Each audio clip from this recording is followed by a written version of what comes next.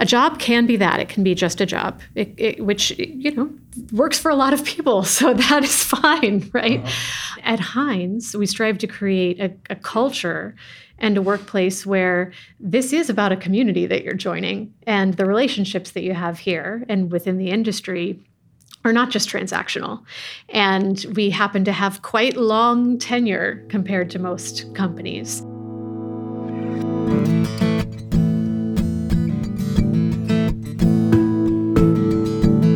Hi, this is Matt Sleppen, and welcome to Leading Voices in Real Estate. Today's episode, recorded live at the Hines office in Tribeca on September 14th, is a conversation with two leaders at Hines, Stephanie Biernbaum, the Chief People Officer, and Doug Holte, the CEO of EXP by Hines, the innovation team that leads both Hines Global Ventures as well as the company's ESG efforts. Together, Steph and Doug talk about change and innovation at one of the most respected firms in our industry, a follow-up to my conversation with Gerald Hines back in 2018. That interview with Mr. Hines was one of the privileges of my career, and having him on the show set the bar for the industry legend conversations we've had on the show. The conversation with Steph is the first, but will not be the last conversation with a real estate chief human resources officer, of course so relevant to the work that we do at ZRG around people, culture, and raising the bar on a company's business platform. Steph talks about the people changes necessary to move the company from its traditional development roots to also becoming a fully integrated global investment management platform. This is a heavy lift in the first place, and with a particularly high bar given the prominence Hines sets on its values and reputation. Indeed, my favorite part of the conversation with Doug's truly audacious words that we want to be a beloved brand.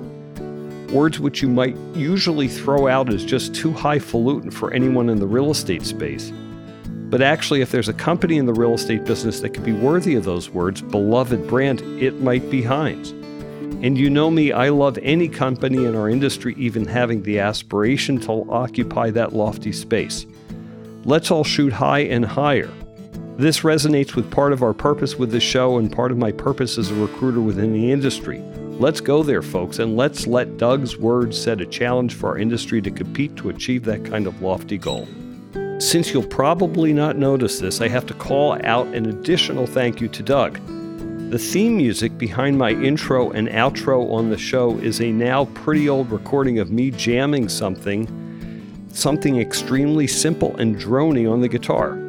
When I visited with Doug on a Zoom from home during COVID, he had his Martin D28 on the wall behind him, and I said, God, I gotta play with this guy sometime. When we first planned this episode, Doug and I had hoped to have the time to write and record a special song for the intro today, which we would have done remotely, but time got in the way of our ambitions.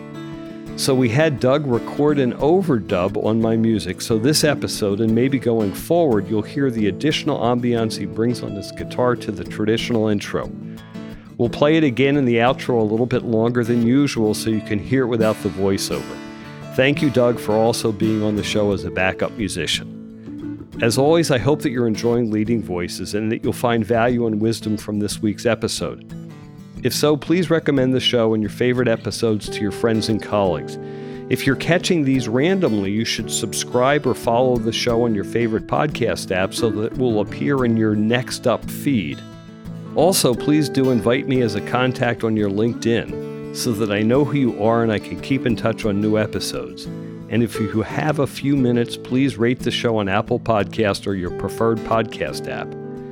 And as always, if you have comments, questions, or guest suggestions, or want to get in touch on how ZRG can help your company grow, expand, or think through your human capital needs, please email me at msleppen@zrgpartners.com. I hope that you enjoy the conversation with Doug and Steph.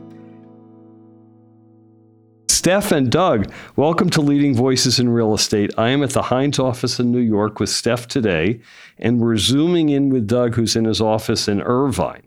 This should be a really cool conversation as we're exploring two areas of change and innovation at Hines, one of the broadest and most respected companies within our industry.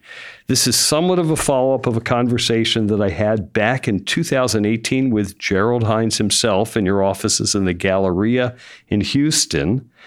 And it's also the prep for a conversation that I'm having with Steph, as well as Jill Kissack from Cushman & Wakefield at a ZRG event in New York in a week and a half. So I'm looking forward to that, looking forward to this, and we have a lot to talk about. And the last point is this is bookends to two different conversations I've had recently on the evolution of the office business, which, Doug, I know we're going to talk about a lot here. I had a conversation with Colin Connolly from Cousins and Scott Reckler from RXR. So we're kind of all on these same topics and going through lots of stuff. So thrilled to have you both. Maybe start with a quick introduction, like a 135-second introduction from each of you. And Steph, since Doug already said something, I'll let you start. Okay, great. Well, thank you very much for having us. I'm very pleased to be here. So I'm Steph Biernbaum. I'm the Chief People Officer here at Hines, and I've been here for 4 years. I started my career in corporate HR at Tiffany & Company, a variety of corporate roles, and then decided I should go back to grad school and maybe learn something more about how to do corporate HR at scale. So got my master's in social organizational psychology, and then I caught the consulting bug and went to McKinsey, where I did global organizational health and talent consulting. And then that led me here 4 years ago. Cool. Okay, I'm going to hear more about that pathway in a few minutes. Doug? Thanks, Matt. Glad to be here with Steph and have this conversation. My adult life started after grad school, where I joined Hines to learn the craft of developing, owning, and managing office properties, which was the dominant business model at the time for Hines. And we'll talk about how that's evolved over the years. And I spent two decades with Hines in that capacity as a business partner with the family, and then was recruited to spend a decade advancing the strategy and growth of a West Coast-based property owner and manager of the Irvine Company, as they were looking to establish an innovative and growth mindset to become a more effective version of themselves as a community builder. That was a good professional and personal adventure.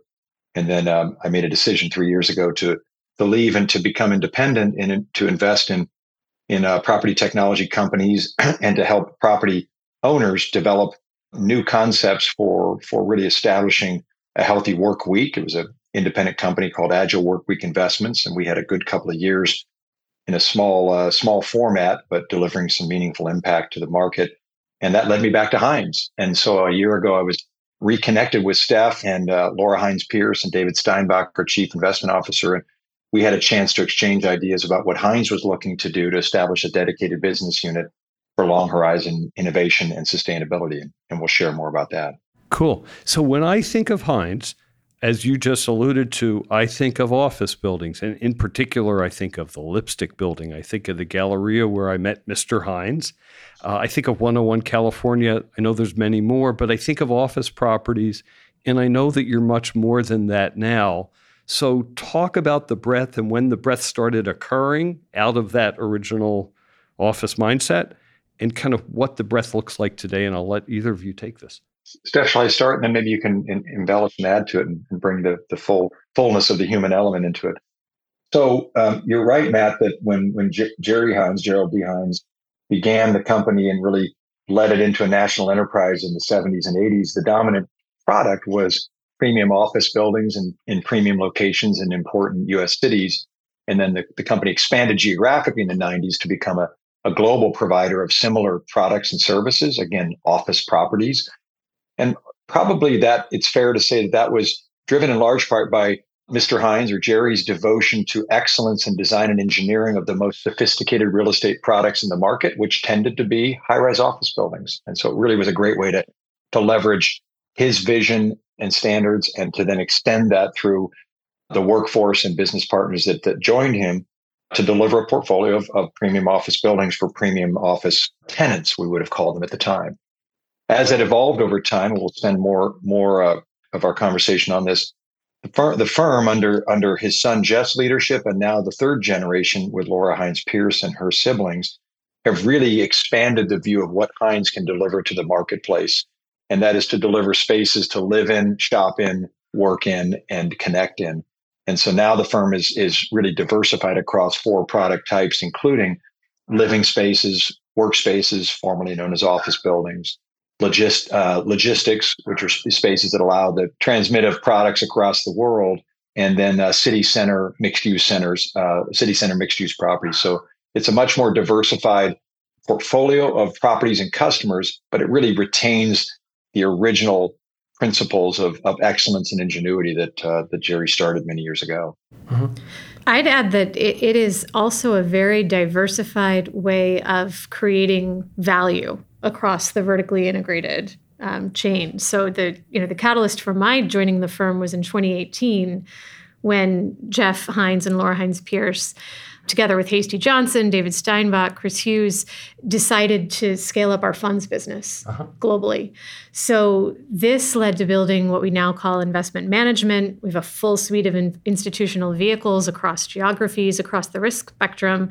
But that was a huge move of really leaning into vertical integration. Hines had always been on a journey to be more and more vertically integrated with having in-house property management, in-house engineering, and then over time adding to that integrated facilities management, and other services, but really deepening the connection now across to fund vehicles as well was a huge change in really shifting us not only from being an individual sport in how we create value, but a real team sport and leaning into vertical integration even more. I want to come back to individual sport versus team sport, but I also want to think about kind of the global footprint and investment management, because you wind up buying as much stuff as you build.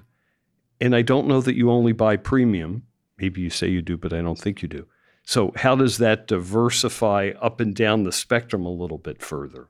So I might share a few thoughts on that. The global expansion was customer driven in that the many American companies in the 90s were beginning to extend and expand their reach across to Asia and to Eastern and Western Europe. And so the firm Hines at the time really was following the needs of its rent-paying customers, primarily again in office properties. But in some cases that led us into residential and retail properties that served the needs of expatriates and global companies. And so that geographic reach was meaningful and probably connected into the deeper themes that continue to influence how we invest now.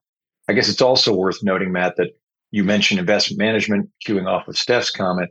That's really a logical continuation of the sense of stewardship, financial stewardship that Hines always had, but putting it into a format that was really matching up with the desire of our investment partners to have scale and diversity.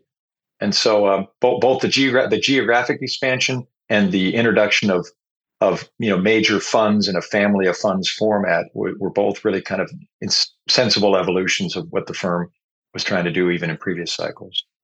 And in some of the acquisitions, I'm just picking at a little point here, but it's an interesting one to me because I watched your evolution. Sometimes when you're buying stuff, you're buying B, you may be bringing B up to premium, but you're probably bringing B up to A- at best if you're doing that in terms of what that investment thesis is. So I think some of the investment management, and I'm thinking of the fund you had with CalPERS, the old office fund, and that's what maybe got you started there with an old friend of mine, Dan McEachran, who you guys know or you know well. But that took you out of premium. And premium also gets to an interesting discussion about where office is at today, because premium is what's working so well. And any comments to that? Again, just the shifting downscale a little bit. Yeah, just a brief comment on that. I think that in the 90s, the firm recognized coming out of the deep downturn at the early part of that decade that excellence and quality should be matched up with expectations of the stakeholders. So in some cases, there were communities and customer categories that viewed that the right quality was perhaps not as premium in product and service. And we also had investors, as you note, that were coming to Hines looking for intelligent decision-making on how and when and what to buy and how well to operate it and when to perhaps dispose of it, but within the context of different categories of risk and horizon. So in some cases, we had investors that wanted to have the opportunity to through Hines to purchase or build properties that could be well suited to a market expectation, but not beyond that market's expectation. Hey, that makes sense. Understood that that's where it winds up going. So I want to pick on another comment that you made, Doug, because I want to think of the specific words that you use, which are really interesting, because it may differ, Stephanie, as this company has evolved. Because you said in your first iteration with the company, you were a business partner with the family. And maybe in a team game, business partner with the family is the old model versus what the new model is for both what the family means, what the overall business means, and that kind of thought of partnership. I think this has evolved a little bit, and Stephanie, maybe take that because it helps our listeners understand the evolution in your business as well.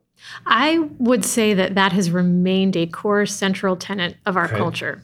The partnership mindset, as well as the alignment structures that do help our regional platforms to be completely aligned with the family on value creation and the partnership that they have. So that is one thing that really fundamentally has not changed.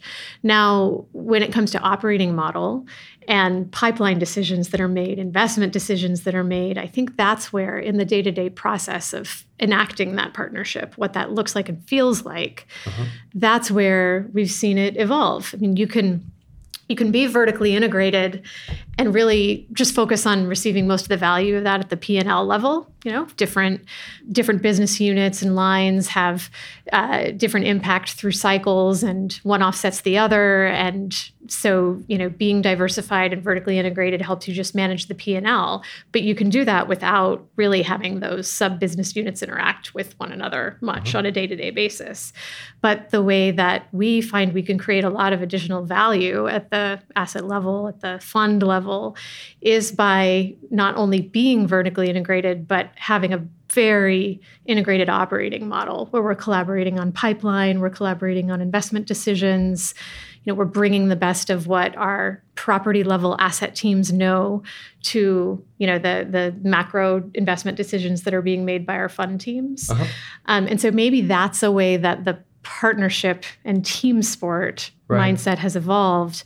But I can tell you from a fundamental structure and, you know, technical financial alignment perspective, that is one thing that has really stayed the same over the decades. And let me push on it because I'm curious about this. And so for our listeners, we've explored in the past on the podcast what I'll call the, in quote, old Trammell Crow company model, which was you have regional partners. They're all guys, by the way, or they were all guys, except for a couple few. And they owned and managed their regions. And so they were the king of regions. And there were silos of sort by region.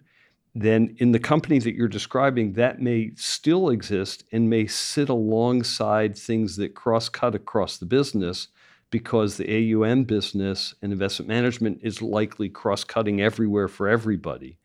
So how do those coexist? And I believe that everyone's a partner. I believe everyone gets aligned and everyone cares fiduciarily both for the family and for the investors. So that there's no contradiction there. But how does hey, I'm a regional person and I run my roost here, how does that align with groups that are everywhere all the time? Yeah, it is true that the investment management business only works as an interdependent unit with these regional platforms, right? There has to be interdependence for that to work. And so, you know, back in 2018, when we began that journey of really scaling up that business, I think the biggest people and cultural implication was that we had to start operating more like what we would call in you know, HR speak, a matrixed organization, right? It is not a totally siloed, you know, purely decentralized organization because you don't get as much value that way. And you end up with a lot of extra inefficiency, duplication, inability to innovate at scale, and all of that. So it has to look like a matrix, which, you know, many companies, larger companies, global companies in other industries, there's a lot to learn from because they've been operating that way for decades. So taking some of those tools into how we work with dotted line reporting structures, how we work with very clear processes where roles, responsibilities, handoffs, handshakes are clear, and that takes more work in and of itself. Sounds extremely common. Yeah, I might extend Steph's comment, Matt, if it's all right with you, to say that having lived for 20 years as a regional business unit leader, and then in the past year, standing up this new business unit that we'll speak about, dedicated to innovation and sustainability, I think Steph's points are really important especially when they're tied back into the enduring principles that started with Jerry's product and investment strategy, which was long horizon, durable excellence in everything that the firm produced and operated, long-term investors. And so the organizational model, the incentive model, really from the beginning encouraged collaboration and a longer term thought process, the sharing of investor candidates, the sharing of information on tenants that we would now call customers. And I think, as Steph's saying, that is flourishing now in a more powerful way as the firm's gone global and into investment management, because we have to have an even more tightly aligned set of incentives and intentions in order to be able to scale across 30 countries and 400 cities and 4 product types. To take the right measured risk for investment and development activities, you can only really do that at scale if you've got strongly aligned interests organized around long horizon thinking. Yeah, it's interesting. One of the other themes of Leading Voices, this is really interesting, and it's been a theme in my work as a search provider as well, is that I believe that real estate is increasingly sophisticated, institutionalized, that the business platform matters. It used to not matter. It used to be home run hitters mattered the most, but the business platform really winds up equaling the power of of individuals at all times, if not exceeding it. And you're describing it, and in part you described it with those 3 principles that you said that came from Gerald Hines. And companies in their DNA with those principles have the long game horizon. So we're ready to start behaving that way institutionally already, culture-wise, institutional-wise. So it's easier to implement this. Yeah, I mean, the language of at least for Hines, the language that Steph and I use and others across the firm, it's really quite refreshing, and it's more organized around great companies that have a beloved brand with their customers. And so we now speak about customer acquisition cost and customer lifetime value and things that were unfamiliar to an industry that tended to grow up around owning properties and lease contracts and mortgage loans as the primary indicators of success or the ingredients. And I think what Steph is leading us into and what the regional business leaders are really embracing is that we're evolving the company into a brand that delivers great outcomes for the businesses we serve. It makes total sense. I like the word beloved. I'll use a softer word, respected. And my sense, but the word Hines within our industry, again, I won't go beloved, but I'll certainly say respected and high quality at all times, and maybe fiduciary. So those words, I think, come to mind as the man in the street in the real estate business. And starting from there is a great place.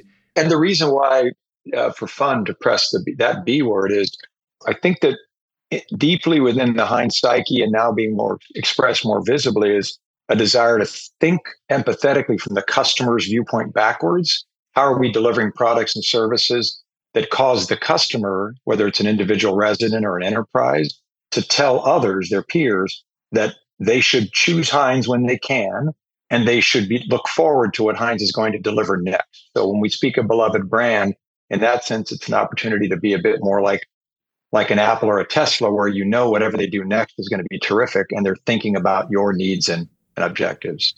That's a fair deal. Steph, any comments to that? I just think it's been so exciting to see the industry as a whole and, Hines doing our part to lead in this become so much more human-centric and consumer-focused, and gone from what I think has traditionally been purely a business-to-business kind of value creation model to recognizing that there are multiple customers in the value chain of real estate and being equally focused on all of them. It complicates our business for sure, but it's an exciting shift that I think is a fun journey to be on. And in your place as the Chief People Officer, are you focused solely on how that affects your workforce and how they're ambassadors towards that? And how much do you think of those same values about your external customers, either investors or tenants? Those are the 2 obvious ones. Or government agencies, because they better trust you. Yeah, and absolutely. And frankly, we see the communities that we build in and that we operate in as important constituents. I mean, our physical real estate is having an impact on the neighbors, the community organizations, everyone who interacts with these spaces. And we see not only an opportunity, but an obligation for our work to make those communities and those cities richer, better, and more thriving. So yes, we do think about that as well. But in my work, I'm mostly focused on thinking about, okay, so if we have our strategy and our belief on what disruption in the industry is gonna look like, what are the capabilities that we need among our workforce in order to execute on that strategy? What are the roles on the playing field, so to speak, that are going to create the most value and be the most critical in going after that strategy? And then how do we get the top talent into those roles and grow a pipeline of top talent so that we always have amazing people to put on the right value-creating products at the right time? That's essentially what I'm focused on, and building a machine that can do all of those things at scale. Okay, we're going to move to Doug in a minute, but I have a couple questions about this and some comments to this. You think that the lever moves at the top, but the lever that affects your customers who come to an office building every day is at the front desk. So it's from top to bottom, and how you walk the talk at the bottom, if bottom's the right word, but it is bottom pyramid, how that affects that and how you can promote what you do is what you say. Yeah. Well, I know I have personally learned a lot from Danny Meyer and his work on hospitality in this domain, and that we as an organization have learned a lot from his writing and his thinking on that exact topic, that your customers are only going to be as engaged and happy as your employees are, because your employees, and especially those employees that are on the front line of meeting your customers at any given point, are going to be the people who influence how your customers feel about your company, your brand, the experience of being with you. So employee engagement, employee experience needs to be a driver and a leading indicator of what our customers will experience with us. I did a panel at NAREIT a couple years ago, and on the panel we had 2 or 3 REIT analysts, and we were talking about where value is created, and I was pushing my point that the business platform matters. And so I asked the question of how do they experience not just the P&L and not just the assets, but how do they experience training of people? And one of the panelists, good friend Ross Smotrich, came back and said, when I walk the property and I know that property is managed in a way that's consistent with what they say in the boardroom, then I know the message is getting down and I add some value to how I look at that company. I want to invest in them. That's great. And that the analysts look at that and see that and feel that. A second story, this is years ago, my wife was in an office building then owned by Equity Office, and the doorman would know me. And I'd walk to go get her, and he'd go, hey, Matt, she's not here yet. Let me call up for her. And one day I sent a note to Tim Callahan or Zell or someone and said, hey, this guy's like extraordinary. And he got a plaque of commendation and a bonus. And one day on the street, he came up to me and just gave me a big hug. But that's walk the talk at the bottom. It's a beautiful thing you can accomplish. Okay, let's totally change the subject. Doug, you've come back to the company. What is it that you do? What is this EXP? Is that the word? What is this thing that you're doing? What is your mission? What's your job? What's your goal? Yeah, so it was an enormous privilege and happy surprise when Steph and David and Laura reached out to me last year to engage on some of the things that I was doing as an individual freelance investor and advisor in really what I would call professionally the unfinished business of the industry I've grown up in, which is the unfinished business of converting itself with technology infused customer centric behaviors that products and service design. And when I spent a couple of years focused on that without the burden of a large company, and then reconnected with Steph, David, and Laura, we realized together that there was an opportunity to take work that was already underway at Hines to establish a dedicated business unit that would stand alongside but separate from the regional investment and development and management business units and contribute to long horizon venture-based innovation and sustainability. And so in our conversations, it became clear that there was an opportunity, and I was delighted to be able to come and be a part of it, to set up this business unit with clear established intentions and desired outcomes. And we call it EXP to express that it's intended to be the business unit that expands the capabilities of Hines beyond the traditional boundaries of real estate, that explores longer horizon market challenges and deficiencies. And we'll speak a bit about that together, I'm sure, here today. EXP also explores through venture-based innovation and innovative sustainability initiatives the opportunities to deliver expedited exponential outcomes. So a few EXP words in there to suggest the intention. What we do day to day, week to week, is invest and incubate startup ventures that we think solve problems that matter in the real estate industry, that are affecting the real estate industry. And we interact with our regional business units to make sure we're getting clear signal as to where the market is not delivering what it should, and how we can invest or create startups that solve that. Uh-huh. And are these startups, there are other real estate companies that have an arm that looks at real estate technologies to invest in. Are these investments that must come back into the food chain of the types of properties that you own, operate, and develop? Or are they sometimes broader than for your eventual use? Well, really brilliant question, because the intentions and principles that the Hines family took on this include a desire to exercise industry leadership beyond the pure benefit of the Hines portfolio of investors and customers. And so what a couple of differences with some of the groups we know and respect in real estate who have invested in startup ventures, early stage ventures. In a couple of instances, some of our real estate peers have invested in incubating from scratch, although that's a little more unusual. But the Hines system is different in that it's EXP is set up with what we call our Global Ventures Group.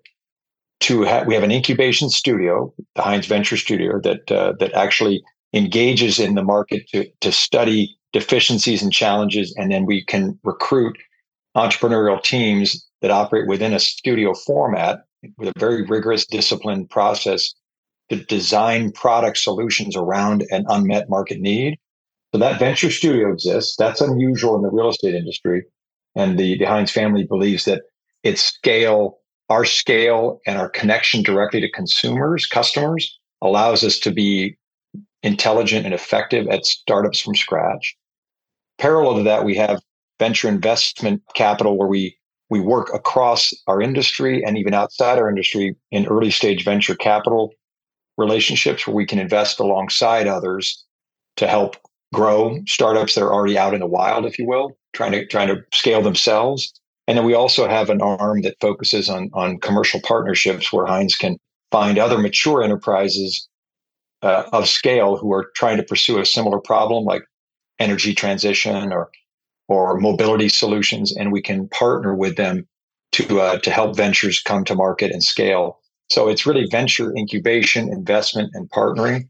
Yeah, about extending the venture activity beyond Hines's domain. Cool. And I'm going to ask what this means, what the incubator studio means, and all that stuff. So continue on about explaining this. And in particular, I'm curious what the venture studio means, and give some examples. Yeah, so to elaborate a bit on the venture studio component of EXP, it's a vehicle with talented teams that looks at unmet market needs through a customer lens, through a very repeatable, organized process of accessing customer insights, and then designing prototypes for products or services that look to solve those unmet market needs or customer problems. And then we iterate in a very Y Combinator kind of Silicon Valley manner. We iterate through product enhancements and improvements to continue to test those in a early adopter market with customers that we know and are engaged with. And then we can price it and determine how scalable, where it should launch first, how scalable it is, within what cities, countries, and continents. And then we can confirm the business model. So the Venture Studio is a place that really interrogates all that to try to deliver ventures that can scale in a profitable and sustainable way not only within Hines, but outside of Hines across the industry. In particular, categories like removing friction from the real estate marketplace of products and services and contracts, removing carbon from the atmosphere and from the production and storage and transmission of energy. There are solutions we're incubating now that we think will create better connectivity between underutilized real estate and disengaged workers. They're looking for a sense of physical connectivity and social engagement. So these are all, we think, opportunities for Hines to utilize our global platform, but with local customer contacts to invent or invest in ventures that solve meaningful problems and that contribute to the industry being a better version of itself. Okay, when you started this, I'm thinking office buildings and things that turn lights on and off and entry systems and stuff like that, but it sounds like it's broader, deeper than that is. First of all, do you have any examples like that we can think of a product in the office space? Because I still think as an office company, I shouldn't, because I know we're not talking about that. But is there an office example of that? So in the last decade, there were a number of what people call prop tech ventures. We like to think of ventures impacting the built environment, so it can affect cities and citizens, not just physical buildings. But there were a number of prop tech ventures over the past decade that were very helpful in simplifying either the search process for office. We're invested in BTS, which has done a nice job of evolving its platform to deliver digital solutions to the matching supply and demand of real estate. So that was a good venture-based success. There are ventures in the past decade that have looked to measure carbon and energy in a way that allows for smarter AI-enabled tools that can help reduce energy and convert to cleaner energy. So those are some of the moves of the last decade. Our perspective is, after some deep thought and market engagement, is that the opportunities of the next couple of decades include how to address aging populations, both from a residential and a commercial standpoint. The world's aging demographics will require different products and services, some of them technology driven. The reality of deglobalization, where cities and countries want to have access to products and services that are not interruptible by certain kinds of cross-border challenges. So that introduces interesting technology opportunities affecting the built environment. And decarbonization, is a huge opportunity, we believe, because Hines looks at ESG as an investment opportunity, just as Jerry Hines from the beginning viewed that smarter, cleaner, healthier buildings were a better value proposition. So we look at decarbonization not as an imposition as much as an opportunity. Cool. Let's come back to decarbonization in a moment, and let's go back to something that you talked about. I may have heard this in passing when you said underutilized buildings and getting workers. I think you use those two words at the same time. And one of the things I'm most interested in, and this definitely has a carbon element to it as well, is all of those obsolete office buildings, even especially government office buildings, the ones that you walked in 10 years ago, you hated being in them, but now you really hate being in them. Is there something that you could figure out what to do with them that's short of a whole scale conversion of it to multifamily, which is hugely expensive and not always feasible, but are there uses for those buildings in what you're describing? So some of the deeper cultural trends of the past decade that the three of us know include the sharing and subscribing to things instead of owning over long horizon contracts, and also the ability to deliver on-demand services into maybe an uncommon environment. And so, for instance, old office buildings or old space within office buildings, we think there's an opportunity, rather than demolishing them, which of course your lowest carbon building is the one you have, rather than tearing down and building a new one. So we think there are ways to digitally enable existing unused space with pop-up experiences that allow for communities, whether they're work teams or social communities, to utilize that space with services that are delivered on demand so that they can be activated in ways that deliver new revenue and that, again, reutilize or recycle existing buildings and spaces. And do it in a way that can be relevant, as Steph said earlier, relevant to healthy cities. And so we really see ourselves as having an opportunity to activate the S of ESG, socially connected communities, through smarter recycling of buildings and spaces using technology, which of course then has as you said, a strong E component to it, environmentally intelligent. Does that make an older, unexciting office building with low ceilings like a place that communities can use in some way through technology? Or maybe like the building I think we're in, where you're doing a whole renovation of a building and making it feel better than a new building because it's so cool. It brings the bones up to date. Well, I would use a term that Steph and I have, I think, chatted a bit about, which is the restaging of the office marketplace, using office spaces as stageable spaces where you can utilize furniture and technology to activate them, is something that our industry has not really taken a good swing at. We actually have invested in and are partnering with companies that deliver what they would call furniture as a service, where with very little notice, you can select and stage spaces with furniture that's sort of purpose built for the activity or for the particular team. And we think it's one way to again recycle and reuse in a meaningful fashion buildings that maybe have fallen behind, but they can be refreshed without demolition. So these are things we're exploring. We also know that the rigor of venture means that there will be dead ends, whether it's a particular building or a category, where we'll do our best to activate them with digital technology and customer-driven services and solutions. In some cases, we'll hit a dead end if something's not scalable or profitable. Okay, let's stick with this. I want to think about the discussion everyone's having in the real estate world, which is what does office mean? And Stephanie, maybe you start because you're telling people what to do about your offices, let alone your customer's office. So how are you coping with that? How are your people adjusting? What does the future look like? Is it 3.5 days on average a week? Is it 4.2 average a week? And does it matter? Doesn't matter. No, I think we should move away from number of days a week in the office. I think that is a rabbit hole that takes us down an unproductive, frankly, argument with our own employees, right? And unhelpful negotiation with employees. What we have tried to do is really expand that conversation to the social contract of, being in the workforce these days, which I think we all know was called into question over the last 3 years during COVID. And we're seeing that the millennial generation in particular, which makes up roughly half of our workforce, is inherently, I believe, a bit more skeptical about the social contract that they feel they've inherited. And I'm not just talking about physically coming to the office. I'm talking about what it means to be an employee and what you expect of your employer, what your employer expects of you. And so I think it is very healthy the way that those topics are now a part of, frankly, our day-to-day discussions in how we do human resources at this company and at most companies. But the office can play a really helpful role in the value proposition and social contract of being a part of any work community. We see from our own people that what differentiates working for Hines versus working for another company is that it feels so much more connected and less transactional as a job. Right? A job can be that. It can be just a job, which works for a lot of people. So that is fine, right?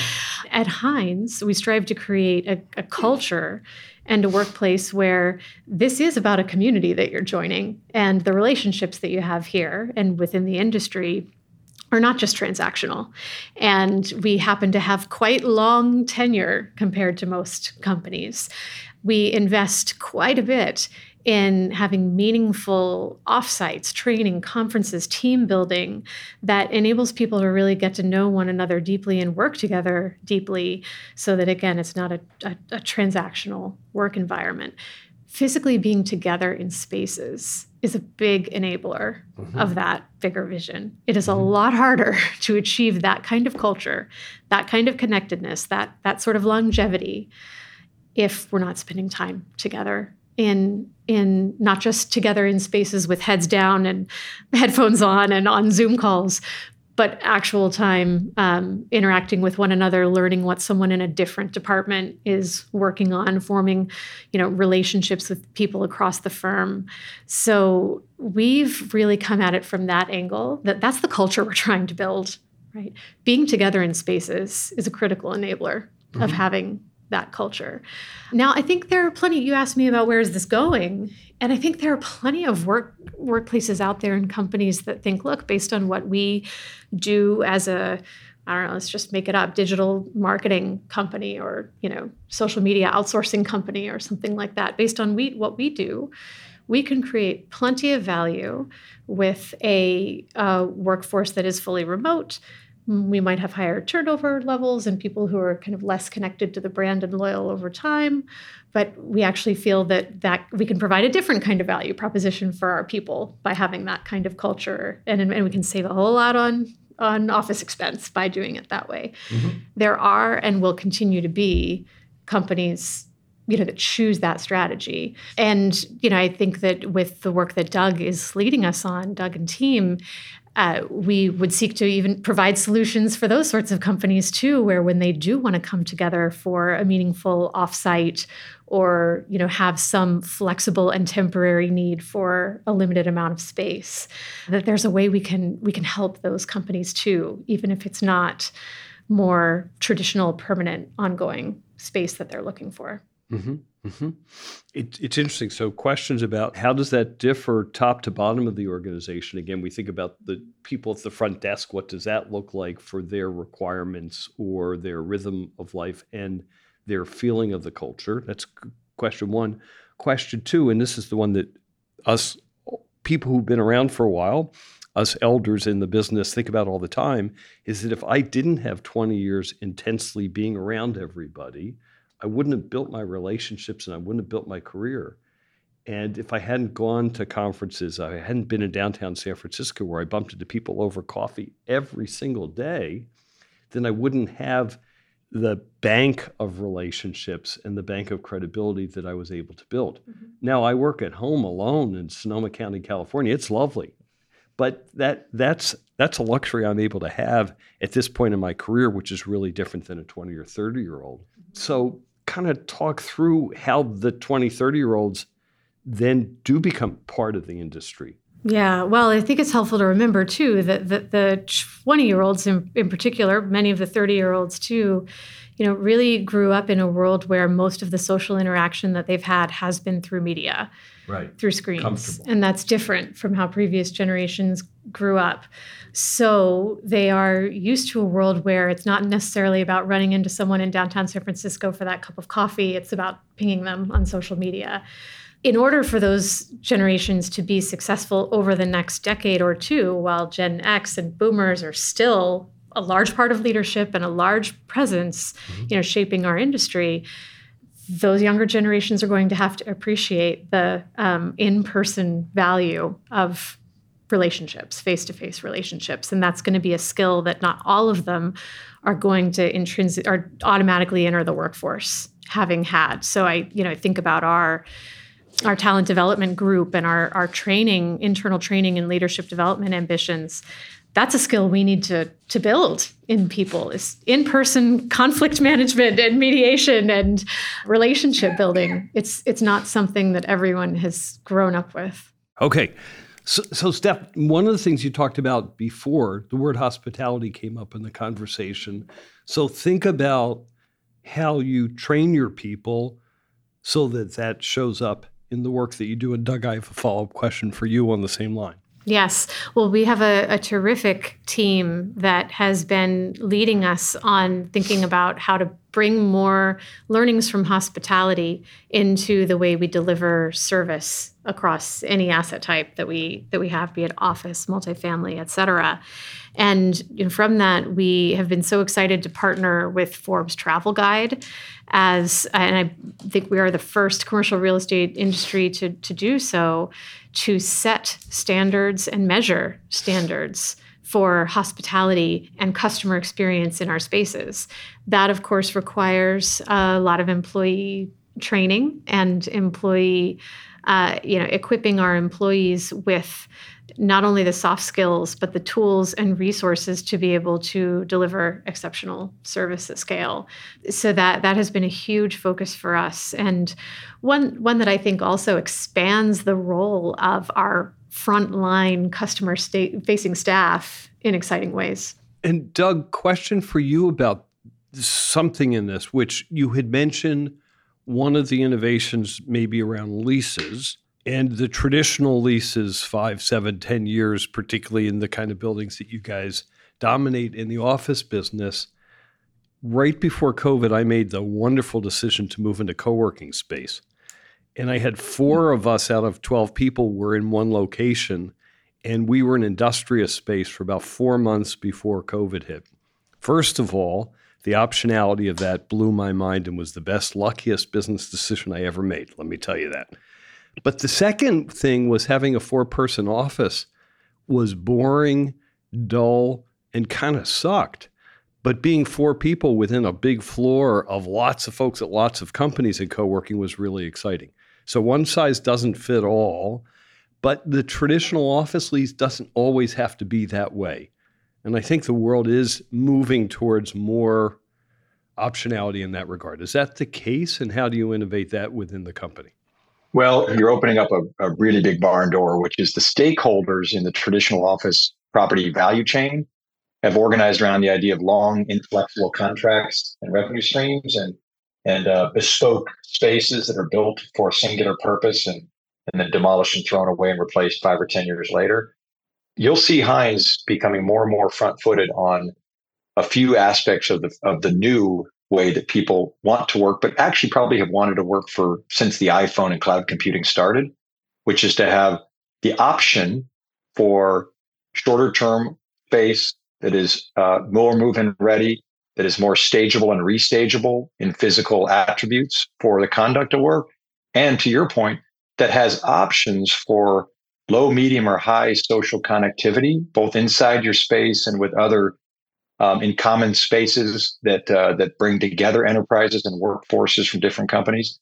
So we know that Hines, we're in deep conversations with venture entrepreneurs and our long-standing real estate investors about how to match up a venture mentality of what we often call sort of the iterative, constantly upgrading nature of software, and how to infuse the office work week with the sense of delight and change and flexibility and choice, but also, the ability to select how much connectivity you want, and as necessary, pay a premium for more or less flexibility in the physical format and the contract commitment. So we think we're excited about it. I mean, we like to say that the EXP business unit within Hines is an expression of Hines running toward disruption and change rather than away from it.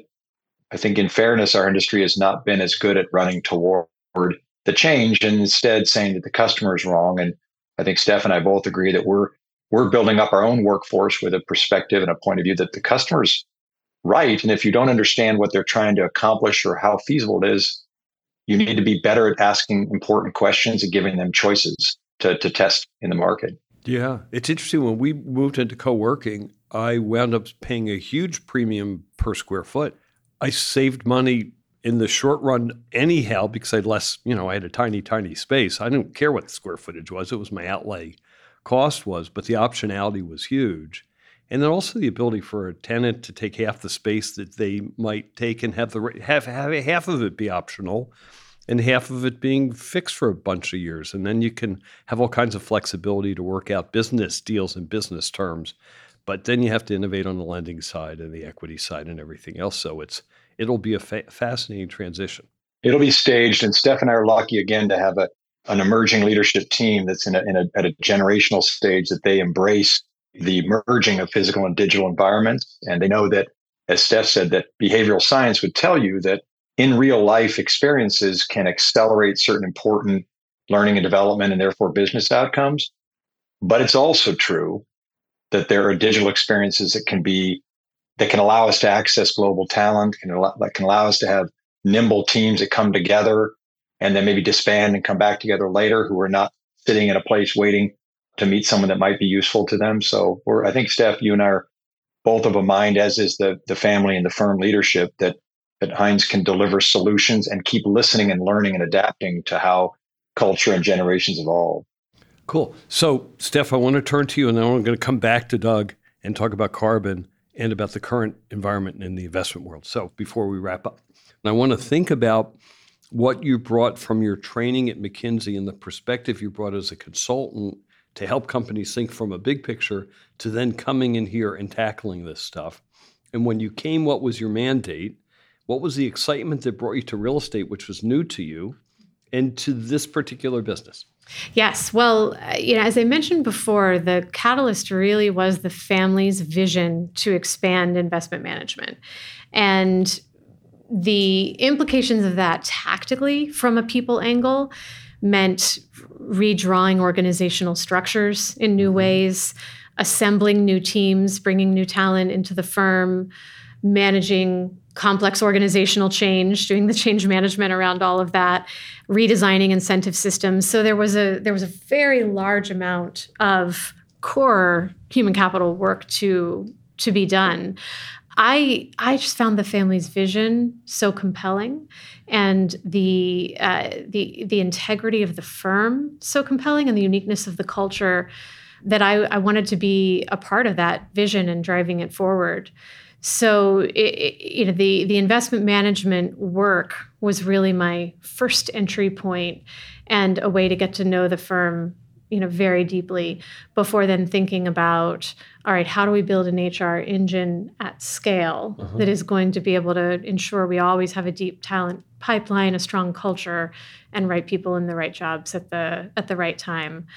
Since the firm had been quite decentralized, there wasn't quite the size and scale or breadth of HR functions that you would see in a larger global company.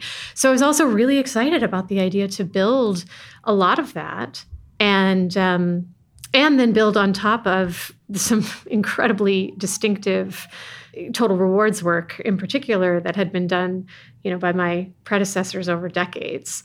So, it was a wonderful combination of being able to build on top of something that has been extremely successful and is very unique, as well as start from scratch on a few new things. And we've talked throughout the whole conversation about the Hines family, and we've talked about culture. They're related. What does the family mean, and what does family ownership mean? And now we're in the third generation of family leadership. Talk about that combination of stuff and coming to a company with such a deep family heritage that will likely continue. Yes, it's been such a privilege to be able to, watch the family's succession and transition and growth over time. Gerald Hines was, of course, the vision and the innovator who began it all. Jeff played a huge role in expanding globally, diversifying across asset types. And, Laura is now thinking about the disruption that the industry is going through overall and the role that Hines will play in that. I know it's also very important to the family that we influence the rest of the industry when it comes to our people practices and our diversity, equity, and inclusion experience, so that we create a workplace where we mirror the communities in which we serve and are a place where everyone can belong. So through her leadership, we've been able to make, I think, some fantastic strides on influencing the industry and living out that vision. I think those are all really important elements of our culture. And I don't know Laura, so where does that come from as the place she wants to take a stand? Can you elaborate on that? Well, I don't want to speak for her on that. But yeah. But I know that as someone who is a mother of young children herself and a woman in a historically male-dominated industry, that it has been important for her to not only role model, but really live the values of being able to bring diverse backgrounds, diverse perspectives, diverse family needs and situations into doing this work, creating spaces for that, which has implications for day-to-day inclusion kind of behaviors. It has implications for HR policies around leaves and support and mechanisms for helping people who are going through different family formation times. So those are all things that she's been focused on, and I know personally has devoted a lot of her time to be able to evolve. It's a fair deal. You actually put three or four words together that I've had in the subtext, but I haven't just said it, which is woman leading in what had been a male-dominated industry. Mm-hmm. And part of the transition that you're helping the company go through is moving from what that was the truth to what's going to become a more diversified business, which is just going to happen across the board. But you can be leaders and be assertive about it. You also have to brush aside the past to do some of that. There's some pushing away that's hard to do. Well, there's an evolution for sure. I think the good news when it comes to talent practices is that good DEI talent practices are really the same thing as just good talent practices. Mm-hmm. So being thorough about interviewing someone based on their capabilities, what they can demonstrate, mm-hmm. versus their what clubs they've been a part of, or what their kind of prestige has been over time. I mean, that in and of itself going to give you a better, more accurate sense of who this person actually is and what they can achieve. It also will yield more diverse candidates because it's not screening out people who over decades haven't been part of these clubs or these societies and things like that. So, we've been able to really focus on just day-to-day practices, not only diverse pools of candidates for jobs, but diverse panels of people doing the interviewing has been shown to yield much more diverse outcomes.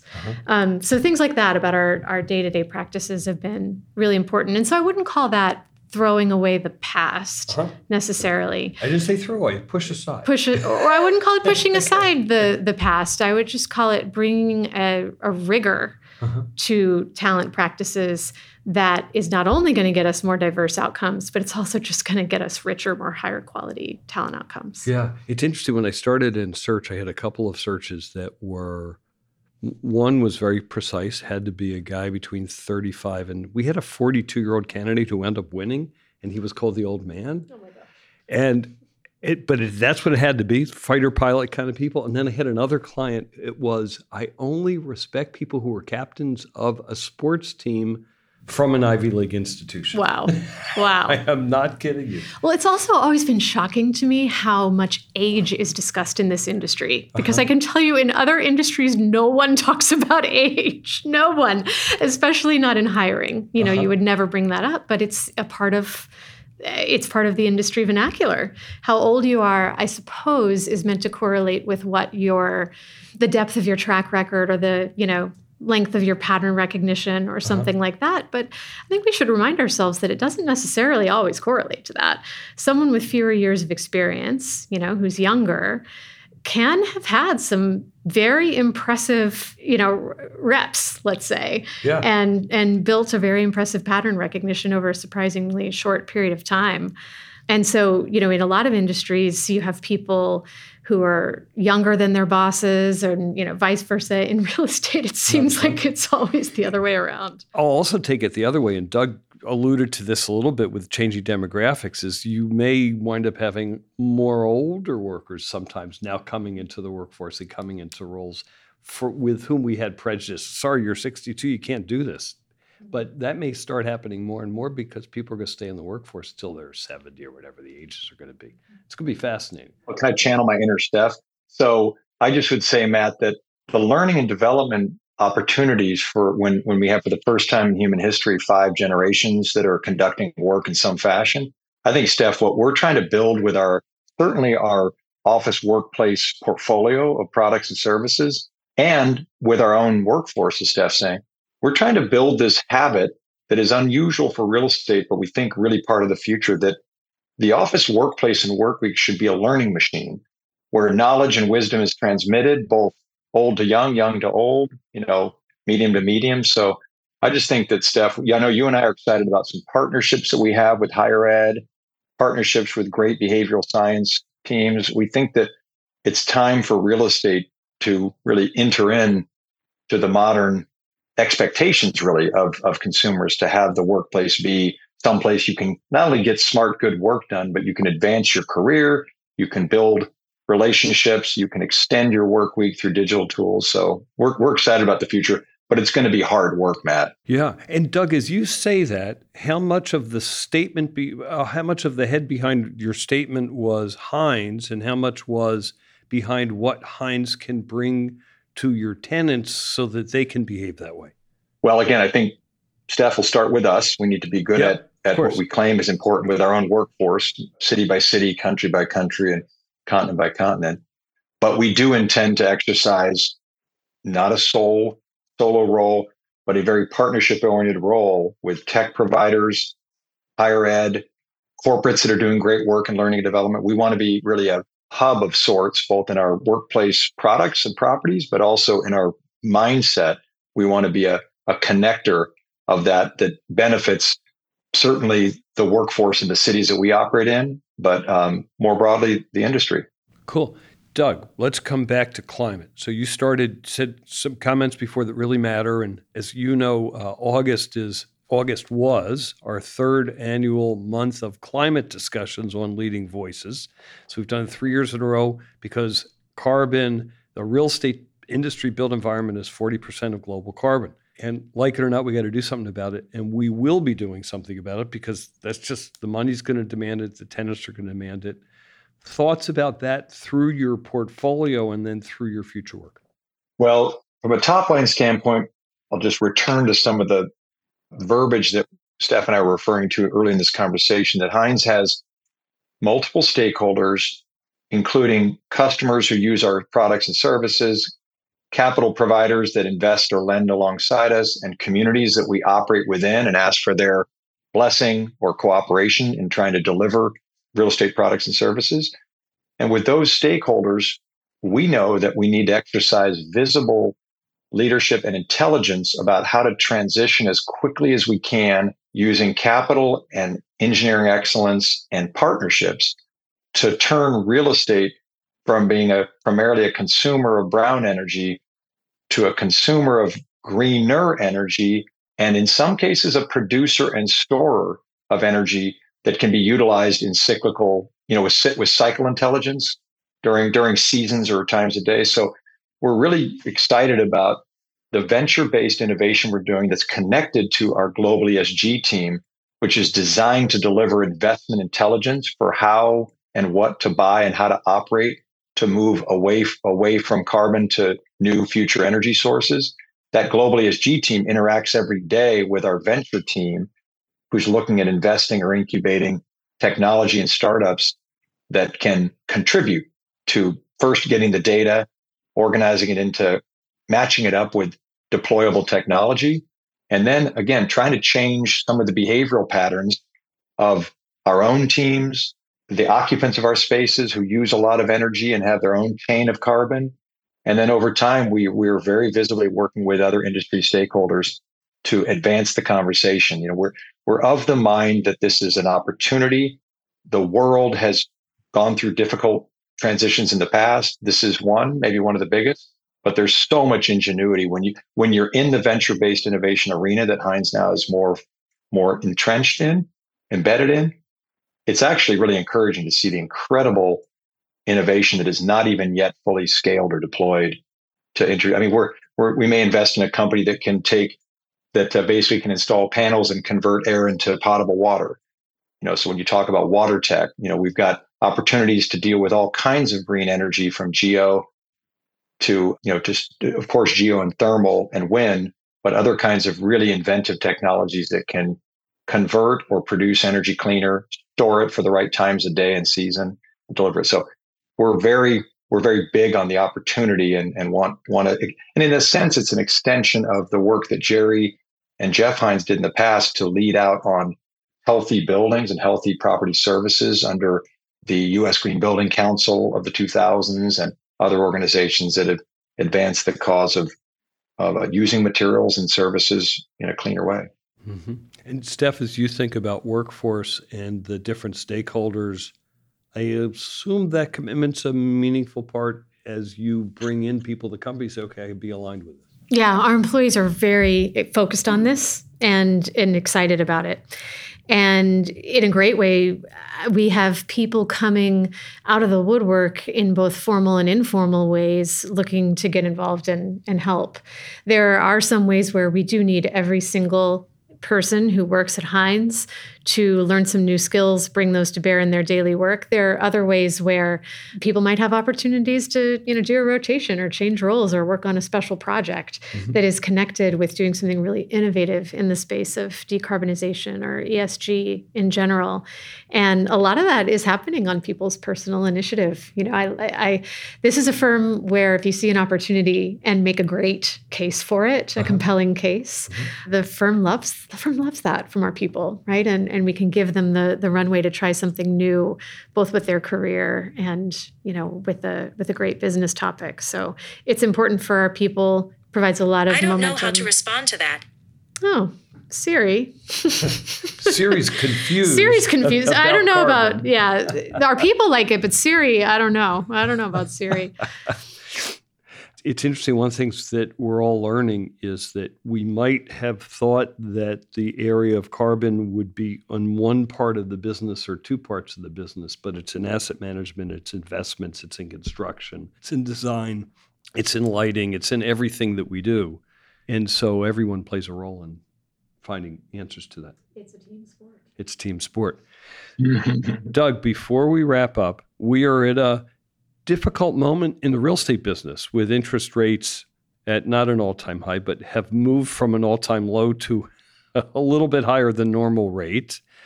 Transaction market is really stuck at the moment, especially in the office business, but you're broader than an office company, as we know.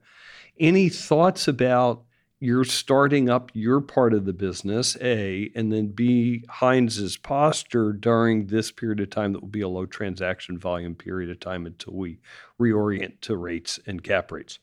Yeah, this is it's a challenging moment for traditional real estate metrics, but we view it, our CIO, David Steinbach, certainly views it as a really healthy season for a firm like Hines, who's organized to be agile and entrepreneurial in a distributed management format and has an innovation team now that's dedicated to venture-based investment and incubation, because the real estate investment marketplace, certainly for larger scale properties, has repriced itself in a way that we don't think is going to snap back to former metrics of what we would consider to be relatively simple wealth creation by just building something at a particular yield and then selling it for a lower yield and a higher price and you're done.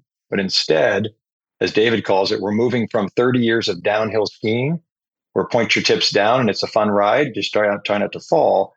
We're moving into an extended period of cross-country skiing, where it's time to do the hard work of delivering more remarkable services that are more customer focused, with better feedback loops, better technologies, partnerships. So having the dedicated team at EXP with our global ventures group and the global ESG, we think it's going to position Hines to really play very well within this period that many people are wringing their hands and saying, gosh, it used to be so fun and easy. And the answer is maybe it was, but now it's harder. And the best owner operators that are most customer obsessed, we think will thrive. Yeah. And think about the best owner operators. So let's put you in that category. And think about the buildings that you have, but think about the buildings that are adjacent to the buildings that you have that really matter to your value anyhow. And so particularly in our downtowns, and I come from the Bay Area where it's more challenged than other places. There's not as much live, work, play downtown San Francisco as there is, say, in New York or Philadelphia. But how do you rise the tide of the boats in those areas where you don't own everything, but you're going to influence it? Any comments to that amongst all the subjects that three of us have had so far today? Well, Steph, you can build on this. I think what Hines, certainly in the venture-based innovation arena, will be moving toward is delivering technologies and business models that can remove friction and increase choice and connectivity in the built environment, so that buildings that are reasonably well located but maybe have been undermanaged can be restored to relevance. Buildings that are perfectly fine but are just full of all kinds of friction in the way that they operate and the way they transact, and they're opaque to other market participants that might have reasons and ways to use them that are not traditional. We can create, we think, digital solutions and ventures that'll help networks, if you will, within one metro area, or even a larger extended region. We think that we can at least give every building its best shot and every landlord its best shot through some technologies and ventures that are not solely for Hines. Beyond that, Steph, I think we certainly want to be part of creating socially activated programming and signal to our city, the cities we operate in, that we want to be a catalyst, for restoration of, healthy city life. But some cities have a longer road than others. With regard to all boats rising, there is a critical mass effect that happens socially with return to work. I think that employees, of course, want autonomy and choice over deciding what their work schedule is and how they come in. But in general, I believe they also want to be where other people are, and they want to be in places that are thriving. Yes. And you have to get to a critical mass of people there before it starts to feel that way, and then tip the scales and invite a lot more people in. So I think one way all boats can rise is if you do have some assets in the CBD that have been able to create these dynamic, these activated spaces, the more people see, oh, wow, there's energy there. There's stuff going on there. I'm lonely. I would like to be a part of that. Right. That's going to help all boats rise. Yeah. Absolutely. Well, fingers crossed. We have a lot to do as an industry, and we are city builders, not building builders at the end of the day. Last question on Leading Voices is always advice for a young person getting into the real estate business. And Steph, I'll let you start. Well, I like to emphasize to any person entering our business that generalist mindset, I think, is a very valued and continually important thing for success here. Of course, we have many specialized roles, and within Hines, we continue to have specialized groups, specialized departments. But one of the things that has made people successful over decades-long careers that I've observed has been a true generalist mindset and wide curiosity to be open to new things beyond your immediate kind of span of control or daily work, and have a little bit of a scrappy mentality where no job is too small and I'm responsible for the whole here. I'm responsible for the outcome. I also think for a lot of people, that's an inspiring way to work, right? To feel responsible for a whole, responsible for an outcome, not just a small piece of a larger process. So having a generalist mindset is something I would encourage. So let me push on generalist mindset, because part of my advice to people is always know your business and develop a skill set. And my belief is that most people in real estate develop a skill set coming up one of the disciplines. Be really good at your discipline. Now, those people who don't look beyond their discipline to know the rest of the business in context, therefore generalist mindset really matters. But someone who shifts from every discipline and may not be deep in one, I think is also a limitation. I agree. I think there's a difference between skill set and mindset. Cool. Having a generalist mindset doesn't necessarily mean that you could do any job within the organization well. Right. You need skills, and in order to build real differentiated skills, you have to have a lot of reps and a lot of time in exactly those skills. But I think this is why I love rotational programs and why we are investing in an early career rotational program for graduates at Hines, is that the broader perspective it gives you on problem solving. So, the ability to even extrapolate and the ability that gives you to solve new problems that you haven't seen before is so valuable. So I think the mix, and, I'm a little bit biased towards that because a lot of my formal fundamental training was at McKinsey, where I went from project to project. Right. And they purposefully put you on topics that you know nothing about so that you can develop first principles problem solving. Yeah. That is a skill in and of itself. So I agree with you that young people need to focus on learning a skill, learning a trade, but being open to exploring other ideas and other things, and, dipping your toes in other waters can really help. I use a different word. I use the word context as well. So if you know what you're doing within the context of the whole, then you really know what you're doing. If you just know what you're doing, you're in trouble from my perspective, or you're not going to grow that much. Well said. Similar concept. Well said. Doug, comments? Well, at the risk of sounding like a preacher, I'll use alliteration here. I would say to my younger self, listen, learn, and launch. And by listen, I mean ask better questions rather than being focused on having the smart answers. You'll learn more from customers and other peers. Learn always. Treat everything with humility, in particular going outside our industry to learn from other industries that have lessons that are applicable to real estate, especially in this cycle point. And then the launch mentality is, I know it sounds particularly focused on venture-based innovation, but the famous leader of Amazon has a mantra that every day is day one. And so if you have a venture mindset that today is the day to invent or advance something better than yesterday, I think that's something we could probably import into real estate that's good for young professionals. We need it. And it's interesting. Again, we just said some of the same comments, which is without knowing the outside world and without having the context of the business, you don't know where you are. So, and for what you're doing, particularly in carbon, to be able to look to innovation outside of real estate and to see what other industries are doing to attack this and then bringing that in and back and forth, it's great. Wonderful stuff. So, thank you both. This has been a great conversation. I really, really appreciate having both of you on the show. Thanks for having us. Thank you, Matt. I hope that you enjoyed today's episode. Please remember, if you're enjoying Leading Voices, to share an episode with a friend or get them to subscribe. If they're podcast wary and not sure how to find and subscribe on their phone, go ahead and take their phone in your hand and subscribe for them. And add another few of your favorite podcasts to their list to get them started. They'll thank you for it. You can also find episodes of the show on our website, which you can find at zrgpartners.com/leadingvoices.